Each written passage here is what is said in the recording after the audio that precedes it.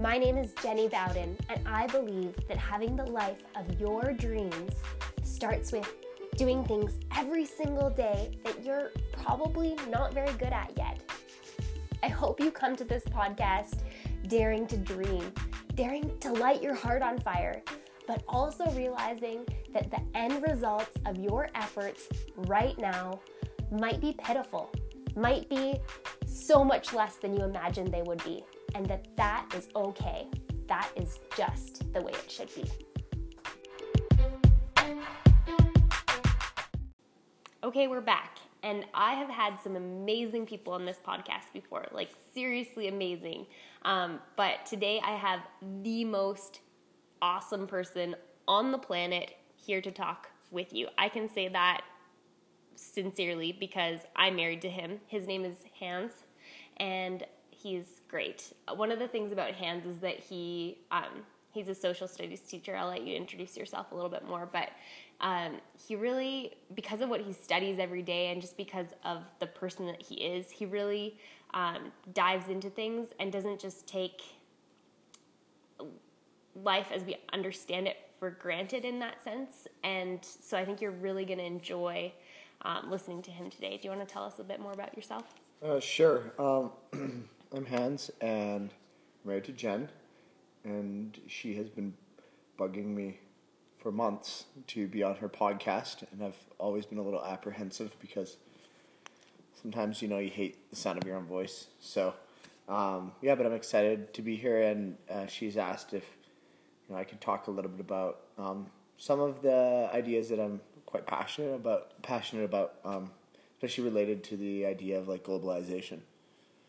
He's really hesitant, especially once we busted out the iPhone 5 and started recording on the speakerphone of it, but yeah, still. I feel like if you're going to keep doing this podcast thing, maybe you need some better technology. Probably a good point.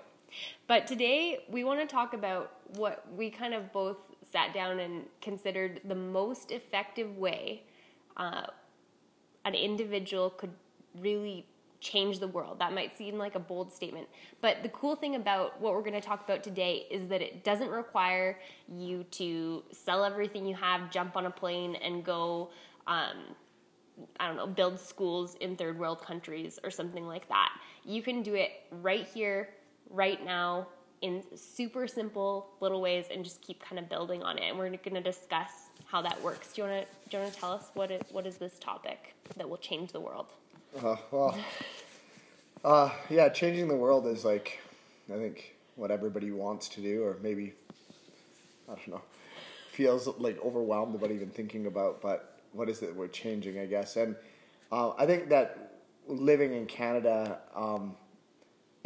it's hard for us to see the issues that surround us because we only really seem to benefit from the products of globalization and post-colonial era.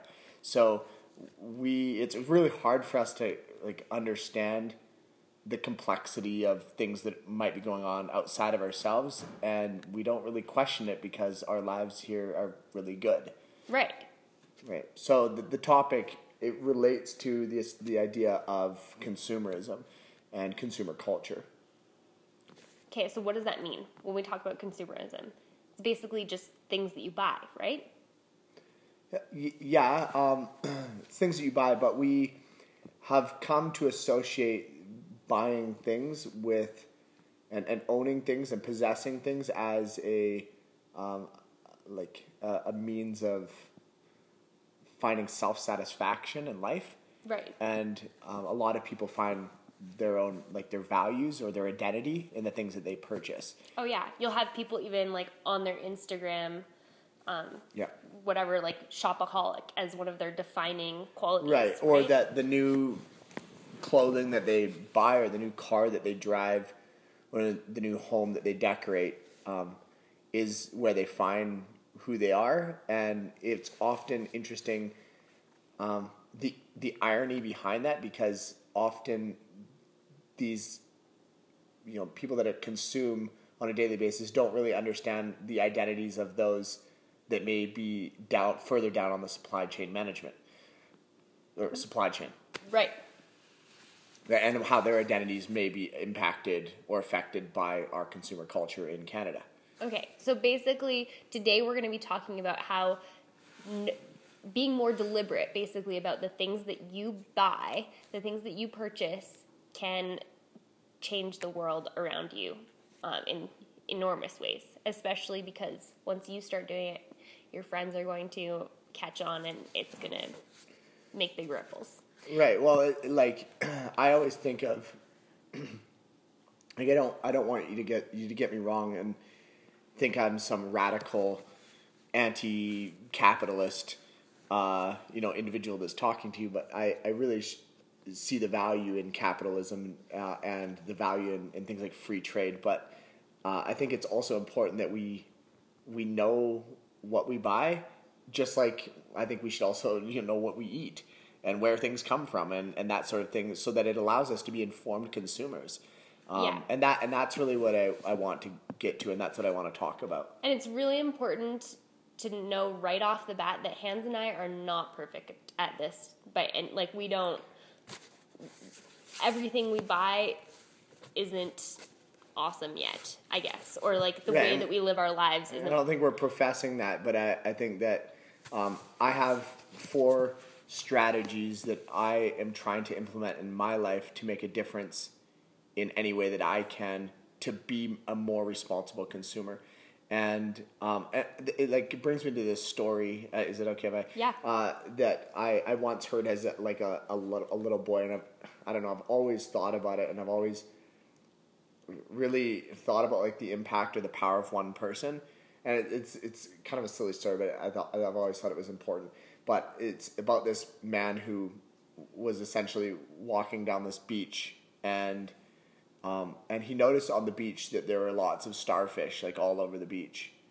Maybe you've heard the story, but he, as he's walking there, he sees all these starfish, and he realizes the tide is all the way out, and these starfish in the hot sun are going to die, right? Because they've been sitting out for a long time. And he sees down the beach, he sees this man picking things up off the ground and throwing them out into the ocean. And so he approaches this guy, and he's like, what are you doing? And he's like, oh, I'm picking up these starfish and I'm throwing them in the ocean.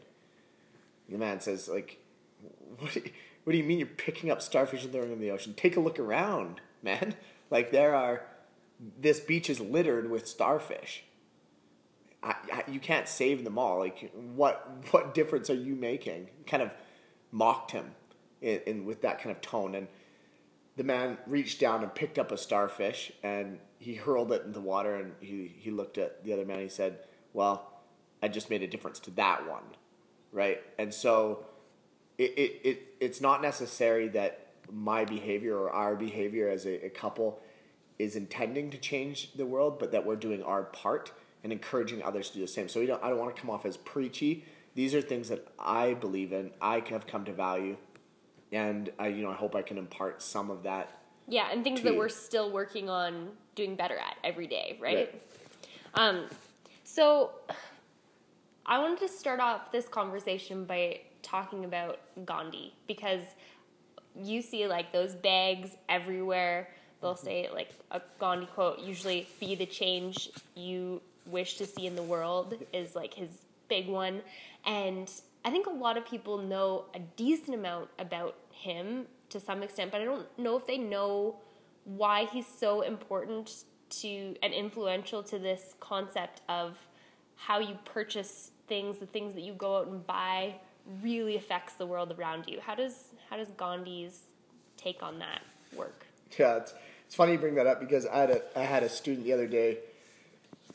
We were sitting in class, and he all of a sudden put up his hand and interrupted, and I had this large picture of Gandhi on the wall weaving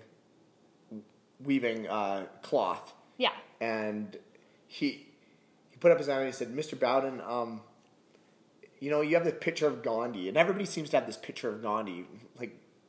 Who cares about Gandhi? What's he all about? Why is he on your wall?"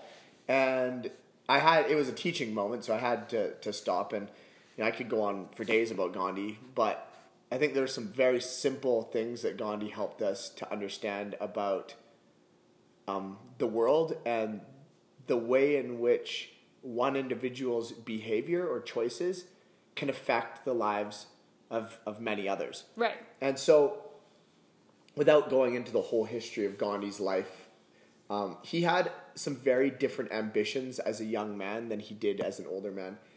He came from quite a wealthy family, and he received an education at Oxford in England as a lawyer. And his desire in life was to become an English gentleman. That's what he really wanted.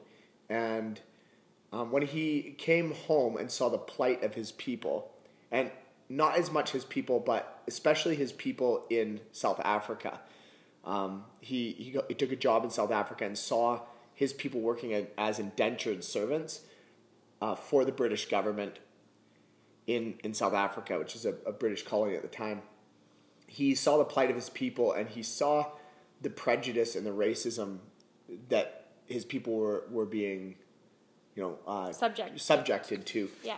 And he began to think about imperialism and colonization for the purpose of resource extraction on the backs of others. Yeah. And which is a form of slavery, basically, right? Right. And he looked at the people that he loves, the family that he loved, the religion, the values he loved, and he saw that the British Crown seemed to be getting a lot out of him and his people, but they really had nothing to add to their society. And so he began a pilgrimage, a lifelong journey, pursuit, a pursuit of being anti-colonial and helping his people recognize their ability to the importance of them gaining and maintaining their own self-determination, their ability to govern their own affairs.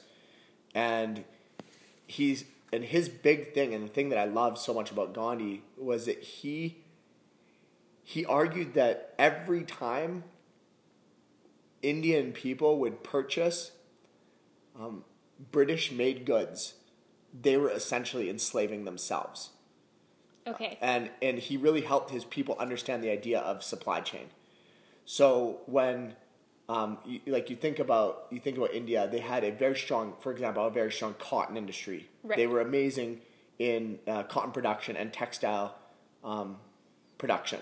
Okay. And when the British came in, they saw the value of the cotton and the value of the textile industry, and they saw that the means by which it was being produced in India was inefficient.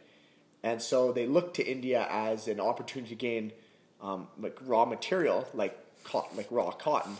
Yeah. They would ship it back to England, and they would supply the factories in the Industrial Revolution. And those factories could produce cotton at a very cheap and efficient rate, and then they would resell that same cotton that was now woven into a product, like actual fabric, back to the people in India. And India had a huge population. So they essentially took the resource from India, brought it home, put more value in it, and then resold it to the very people that they had essentially taken the raw material from. Right. So every time Indian people bought British cotton, essentially what they were doing was buying themselves out of that industry. And their cotton and textile industry completely collapsed and fell 100% into British hands. And the same thing happened with salt, and the same thing happened with many other Indian goods. Yeah, and, these raw materials. Right, basically. and today, I always was fascinated. I've always been fascinated how a tiny little island, right, Britain and Great Britain, right, and it became this great, powerful empire. Well, it's because they were so efficient at taking raw materials, reproducing it, and forcing it back on their colonies. Right. And so Gandhi had enough of this. And he said, if my people want to move away from the colonial chains that we're bound by, if we want our freedom back, it's all in the consumer. Right. And so he did a number of things that were really profound. One of them being he began to weave his own cotton into fabric. and he would wear the clothes that he had made, and he devoted himself to this every day. Yeah, and I looked this up. It's like this little, it's not very big. It's not as big as a spinning wheel. He kind of, I think he manufactured it himself, or I don't remember, but his goal was that every person could kind of store this object in their homes, and that they would have the capability of weaving their own cotton. Right, and so that's one really good example. The other one was the Salt March, where he took a number of followers to the sea, which was quite a great distance. He walked there, and he picked up salt from the beaches on the coast of India, and that was an illegal practice, right? Was to collect salt. That was under the British Crown, because the British Crown had created it. This was called the Raj era. Right, they had direct control over the Indian government, and this direct control put a bunch of regulations on what could be consumed and how Indians could behave, in order to maintain British monopolies. Right. And so when you say they were forcing these materials back on the people, they literally were forcing them. Yes, because the British Crown had so much power, and a lot of that power was because they had rubbed shoulders with the high officials of India as well, who were, on their bankrolls. And so his thing was this idea of like not only boycotting and having self-reliance, but also his followers going to the sea and picking up salt was also a way of him openly defying and having this idea of like, you can't arrest us all, you can't kill us all. And so this is one of the early examples of what's the word? One of the early examples of, I don't know. Forget the word, but it was really cool, and it really matters because it just shows you that when you are focused on obtaining something in a way that makes sense, that's ethical, that isn't going to hurt anyone, that you can do it. Right. And that was Gandhi. Like, he just found ways. I was trying to say civil disobedience. Oh, it's an early example of civil disobedience, which we saw many others follow, right? Right. This same sort of like Martin Luther King. Yeah, like it's the right thing to do, so I'm going to do it, basically. Yeah. Which is pretty cool.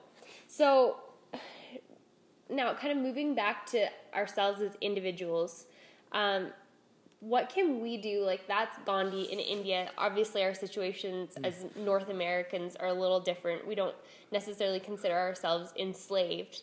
But there might be other people that maybe our choices might be enslaving to some extent. I think you could make that argument, and we don't have time to go into that in depth. But what are some things that we can do right now, today, to kind of make small changes in our lives? Well, that's a good question. And I'm going to preface this with this idea that I always think about when I buy items, when I buy things, is my money is essentially like a vote. So when I purchase something, I'm essentially saying, by me buying this, I agree with all the things that went into the production of this good.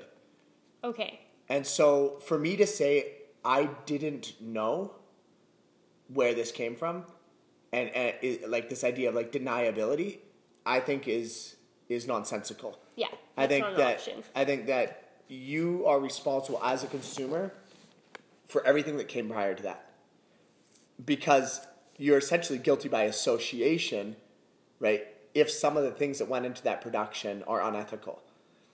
I love that. Like, I'll give you an example of this. When I was a young boy, when I was probably 12, I went downtown with some friends, and my friends, we went into 7-Eleven, and one of my friends had stolen a bag of licorice. And we came out, and I knew that he didn't have any money, and he was eating this licorice. And he looked at me and said, "Hey, Hans, would you like some licorice?" And I said, well, where did you get the licorice? And he's like, oh, 5-figure discount. And he thought he was so funny. And he gave me some licorice. And I took a piece of licorice, and before I put it in my mouth, I thought to myself, is this wrong? Like, if I'm eating this licorice, am I doing something wrong? And I had this really sick feeling. I couldn't figure out what it was at the time, but I actually put the licorice back. I said, I don't want any licorice. And the reason why was because the way in which he had obtained that licorice was unethical in my mind. It was immoral. Yeah, it wasn't something that you felt comfortable Right, with. and if I did eat that licorice, am I not also guilty of that theft? Because Right. I'm now in some way benefiting from his unlawful action. And so I think about that when I think about purchasing things. And I can give you some examples of that. So one of these is, and we both observed this when we were traveling through Cambodia, Yeah. was this new, and I don't want to get all preachy and talk about a whole bunch of things, but I do want to talk about like this idea of fast fashion, Okay. which fast fashion is a massive trend right now. Big corporations like Zara and H&M and The Gap and Joe Fresh, right, are putting out clothing at a faster rate than maybe we've ever seen in history. Oh, yeah. And the price of clothing is going down, down. which I always find funny because like when I talk to my grandparents, they talk about going to the movies, how it was 25 cents, right? Things were cheaper in the old days, but not this thing, Yeah. right? Clothing is actually cheaper. It is cheaper every day. You can buy a t-shirt for $5, right? You can Yeah. buy a dress. Like, I mean, you were online just the other day and you can find dresses for $10 or $5, but they don't really hold the true value of what that dress costs. Right. And so companies like H&M are changing they used to have like their fashion lines would come out by season. Like you had your fall line, your spring line, your summer line, your winter line. Their clothing is changing almost on a daily basis on the racks. Well, you have to ask questions when you see this. Where are these clothes coming from? How are they being produced so cheaply? And it's really not that hard to follow. And so when we were in Cambodia, we saw many factories. Now, I'm not here saying that it's wrong to produce clothing in another country. It's wrong to do things offshore. But there are some serious repercussions to this sort of behavior. So when I go and I buy a new piece of clothing so that I can show my identity, so that I can be unique, so that I can feel cool, right? There are other people who are affected by that consumption. Right. And so, like, an example of this is The Gap. In Bangladesh, which is one of the places where Gap produces a lot of their goods, what they'll often do is they will put out a contract to make a certain amount of clothing, whether they're jeans or sweaters or whatever they are. Maybe we'll say 100,000, and they'll put that contract out, and a factory will grab this contract up. And if you go online and you read on the Gap's website, they'll write down, they have a moral code. They have an ethical code that they follow, which includes things like they believe that we need to adhere to certain labor standards. They don't believe in child labor. They believe in environmental protection. Right. They believe in recycling. Like, they have all these ethical things, and you read it and you're like, wow, this sounds really good. So the contract that takes that 100,000 pair of jeans often will follow those certain regulations according to Gap standards. Okay. But the price that they set is almost unrealistic. And so what they will often do is they will subcontract that to another factory that does not abide by those. So then Gap has deniability.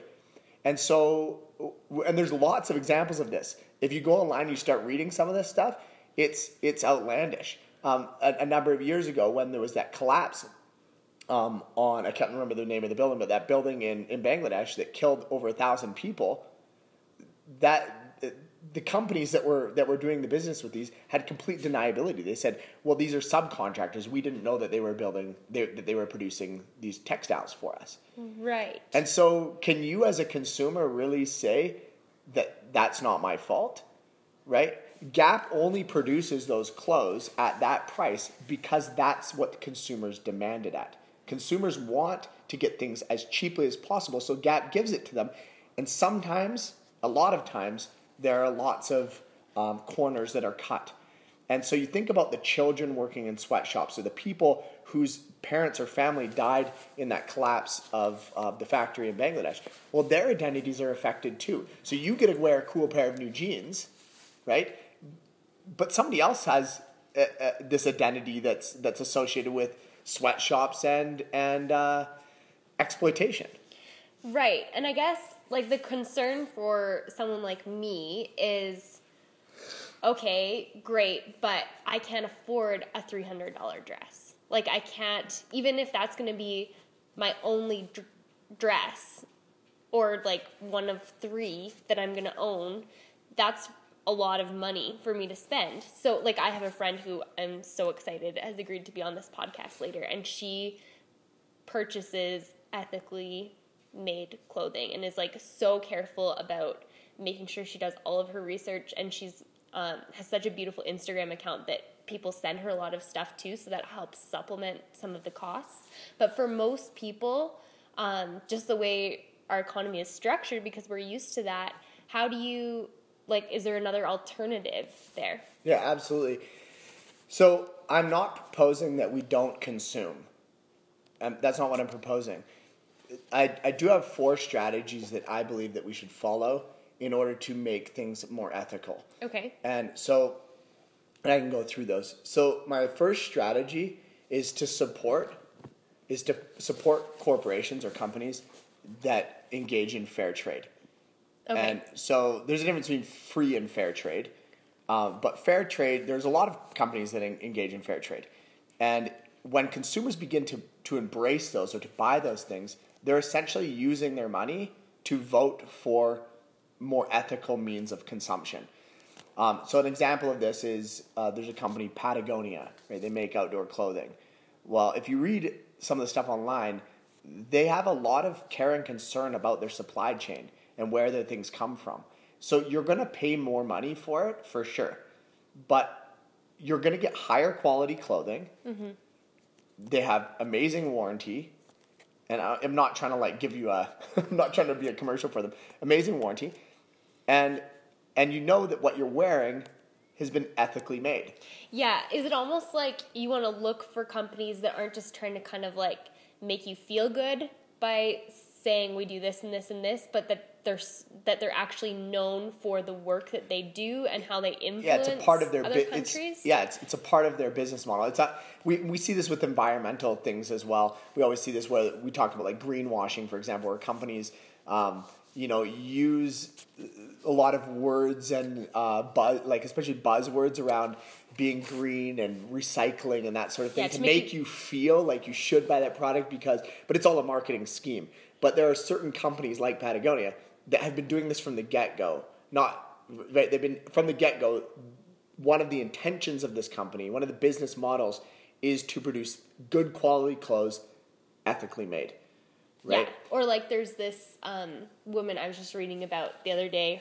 Her company is called eShell Triangle, and her whole aim, like before she started the company, before she designed a product, it was how can I help these people in Guatemala? Like, right. I love the people in Guatemala. How can I create a business that will serve them? Right. So and also, how can I make a profit at the same time? Like you have to understand, the companies like Patagonia, they want to make money. Yeah, right? For sure. But how can we make money and do that morally or ethically?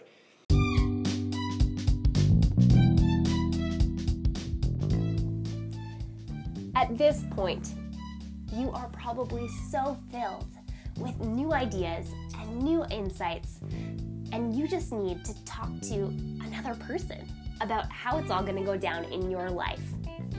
Visit me on Instagram. I'm Jenny Bowden there as well, and I'm always happy to answer any direct messages. But while you're there, make sure you throw up a screenshot on your stories or something that'll connect your community to this podcast so that you'll always have someone to chat with about an episode that you love. And another example is I was reading about the other day and we don't have access to these in Canada is the Fairphone. And we all know we all know the words planned and perceived obsolescence. Everybody Right. talks about this. So planned obsolescence being companies that intentionally create goods to fall apart, right? And it's intended so that you buy more stuff. Like my iPhone 5 battery. Yeah, dies and every we 5 all know seconds. this. There was a lawsuit about this where Apple was intentionally creating software that would reduce the strength of your battery, the longevity of the battery. Right. Or the changing of the iOS to slow your processor, right? So this is standard stuff. Or the fact that it's really difficult to even get in your iPhone and change things and whatnot. They want you to get the new phone. Whereas Fairphone, the idea here is that there's interchangeable parts. So you can open it up, and to upgrade, you can upgrade some of the internal hardware. They also follow their supply chain. So we all know one of the main things, or maybe we don't all know, but one of the main things in phones, or one of the important ingredients in phones, is there are some precious conflict minerals like coltan and gold, tungsten, right? There's a bunch of them. But some of these minerals are only found in incredibly conflicted areas that are high in conflict, like the Congo. Okay. So Democratic Republic of the Congo. We see like the majority of coltan, 80+% of the coltan comes from the Congo Basin. And so how do we know if that coltan was mined ethically? Were there child laborers? We know that a lot of these mines are controlled or manipulated by militias that have child soldiers, right? And so not good. And there's civil war. There's conflict over these, and the wealth that comes from these mines is supporting groups that are inconsistent with what we would value as liberal freedoms. Totally. In Canada. Yeah, and so not what we sign up for. Fairphone seeks to follow and trace where their goods are coming from, even as small as the production of coltan that goes into the phone.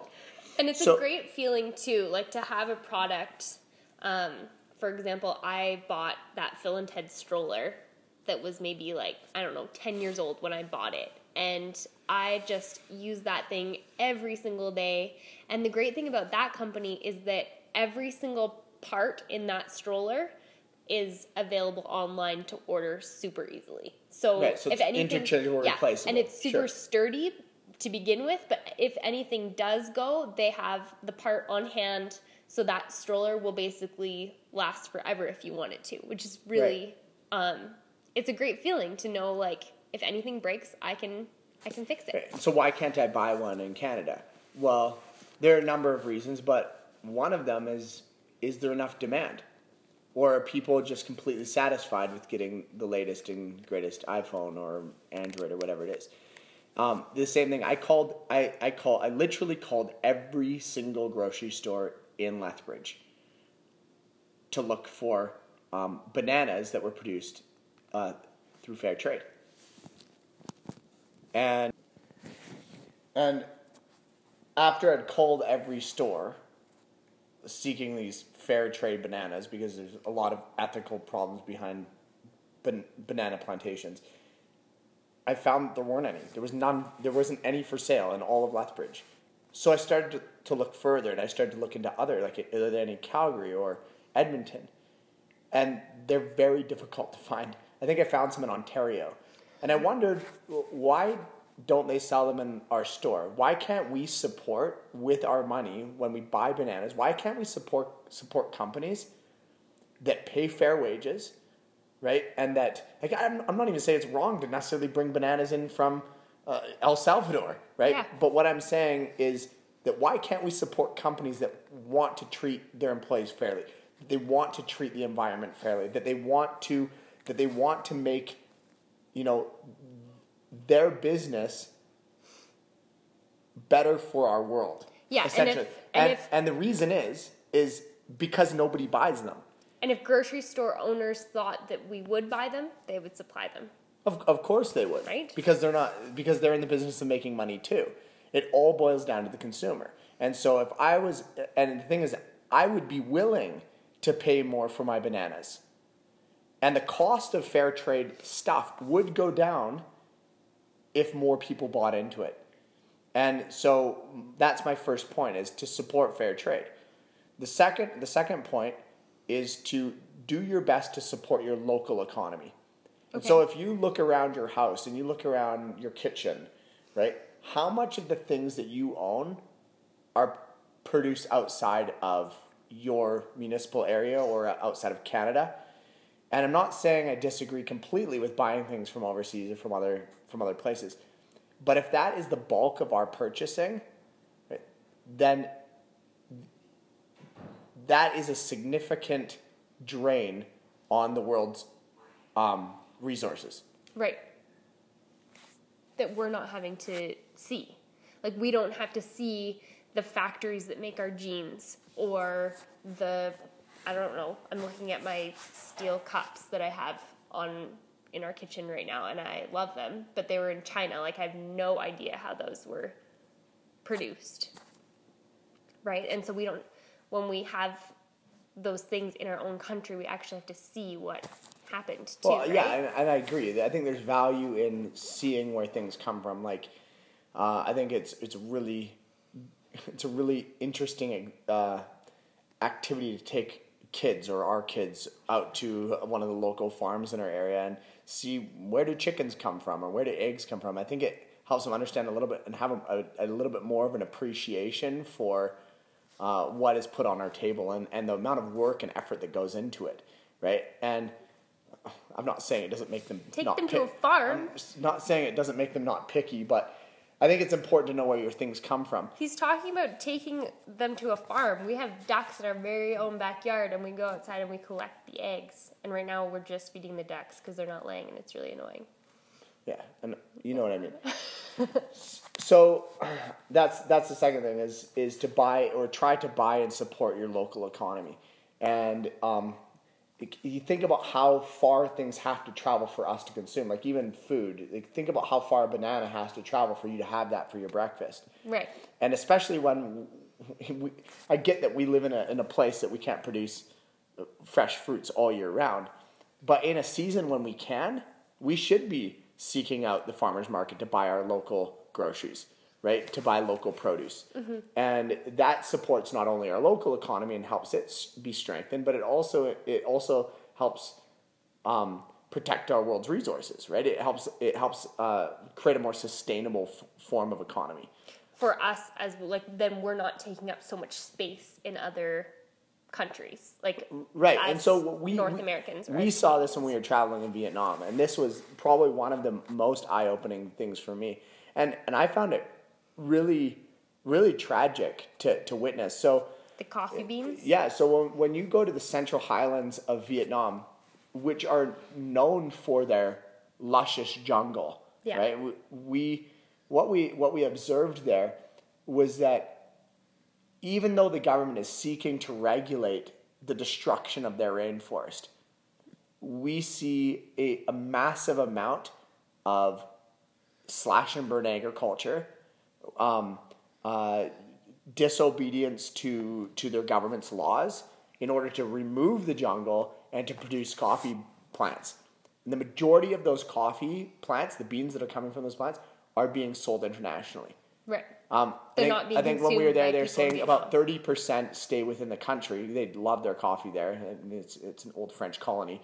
So they love their coffee there.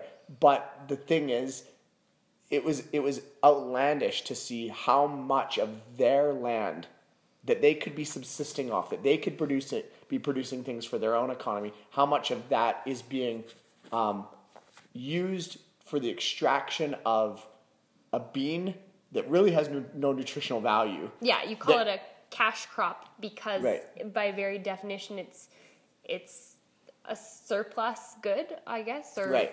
a non-essential good. Right. So you don't need coffee, but how much of their land is being used for the consumption of coffee internationally? And how many people in Canada go to Tim Hortons every day or Starbucks every day? And those coffee beans aren't grown here. Yeah. We're using somebody else's land for the production of these goods. Right. And what we saw when we were there is there was a vast amount of people that really could have used that land for their own the production of their own goods so that they could eat. Exactly. Right? Like, it wasn't like we didn't see any poverty there, right? So I just think it is important to support local economies. It's more, I think it's more sustainable, and I think that it's will improve the the efficiency of land use. The third thing is to buy or to buy used or to upcycle goods. Okay. And I really believe that we have a lot of goods that are not being utilized to their fullest potential. Totally. And so we consume them, we utilize them, and then we throw them away. And so if somebody else has consumed something, what's to say that item couldn't be useful in my own life? And so when I need to buy something, I often will search on Kijiji or on eBay, or I'll go to the thrift store to see if I can find it first. Yeah, and that answers my question about the $300 dress. And it's also really cool when we think about, using things to their fullest extent. I think that mending things has become a lost art too. Like, we just, if there's a little hole in something, you throw it away, or I have a pair of pants with like 9 patches on it right now. Just keep patching them up. They're still good. I know, and if you look at the way I dress, I don't dress terribly. I feel like I'm pretty up with the latest fashion, but He's so up with the latest fashion. Maybe my students at school wouldn't think that at all. I don't know. But I feel like I have certain clothes that I really like to wear, or certain things that I like to wear. But they wouldn't know that you shop at a thrift store. Right, it's not regularly. like I'm some low class citizen. I don't do it because I don't have the money to buy. In fact, in some ways, it's probably about the same price to buy things from the fast fashion industry, right? Yeah. But if you're shopping at Valley Village, it sure is. Right. Oh, man. So it is interesting that there are so many items to buy that are used. And so why not seek them out used before we have to go and buy something new? Mm-hmm. And we can reuse and recycle, right? That's a pretty easy thing that you can to get involved in, right? Yeah, I love it. And then the very last thing that I really I try to do in my life.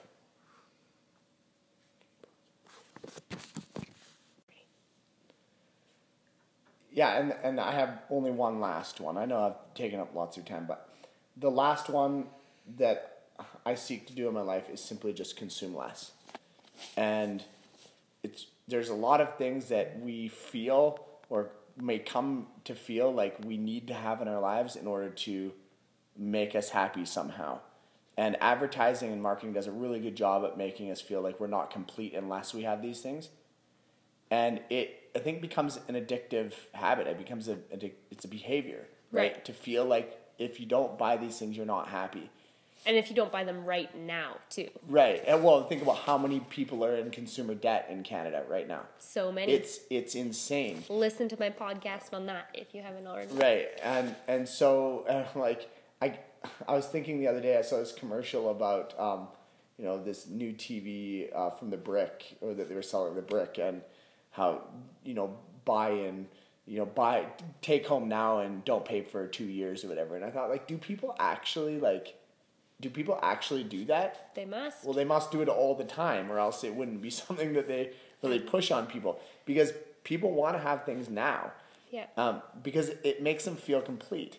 And I remember I had the iPhone 5 at the school, and everybody around me at the school, all the kids saw it, and they would always just make fun of it. Oh, Mr. Bowden, cool, like Stone Age phone, and they all have their new phone, right? And they kept making fun of me about this, or kind of teasing me about it. And finally, I was just like, yeah, I actually choose to have this phone because it works perfectly fine.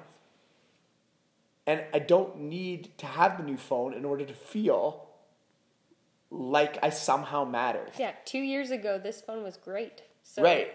And my esteem, and I'm not trying to like preach them, but I was telling you, like, my esteem, like the feeling I have about myself isn't based upon what phone I have.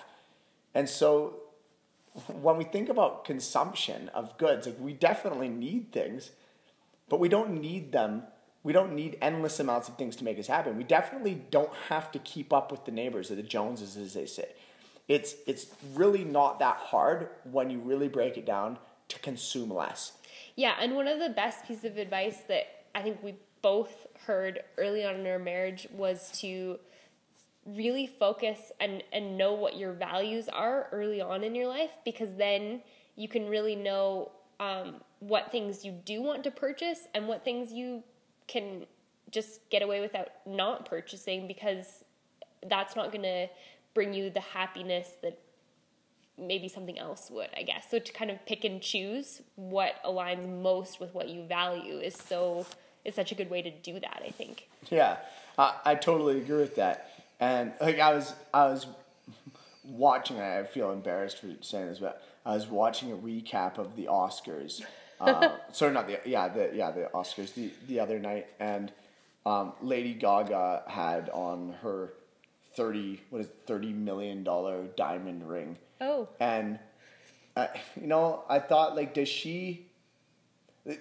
thought that was crazy, especially coming from Hollywood. So many Hollywood big names are all about talking about the environment and social issues, and I just felt that was just outlandish. You have the $30 million ring. You feel like you're important enough, right, that you can have that ring on when that $30 million could do so many things, right? That you are that valuable, that you're that important. Or that, do you really value that ring worth $30 million is the other way to frame that question, and why? Because once you start asking yourself why, then you maybe realize, oh, I actually don't value that thing as much as I thought that I did. Right. Well, her consuming that or having that ring is a means of. Well, I can't speak for Lady Gaga, so I don't want to. But you can't, honey. A means of well, in my mind, maybe that's just because I can't afford a $30 million ring, but a means of gaining some personal satisfaction about her life. Mm-hmm. That a $30 million ring seems somehow valuable to her, and I just don't think that we need to consume that much. Yeah, and diamonds are a great example of this, actually, because of the way the whole diamond industry really clamped in on this idea that every woman who got married really needed to have a diamond. They made it a social norm. Yeah, which is an amazing marketing win. And so to have this and it only gets bigger and bigger, right? As norms do. Okay, so it used to be normal to have a diamond, now it's normal to have a really expensive diamond or whatever it is. And it was kind of fun. When we got married, we just kind of opted out of that completely. And I don't regret it. I don't think you regret it either. Well, because it wasn't something that we valued. Well, I just found couldn't I spend that money on something of greater value? And we did. We bought a house. We bought a house. And which I could put a roof over our head and we could start to live in it. We could build a relationship together. I didn't need to buy a ring to somehow say that I love you. But you were stressed about it. I was, because I didn't know. That's how I always felt. That's always what I wanted to do. But I hoped that I had married a woman that was had some similar ideas to mine. And I think my ideas at that time are still pretty they're still forming. Infant. Yeah. Sure. Yeah, but you're stressed that if you didn't buy the ring, that somehow it would look like you didn't love me. But it turned out okay.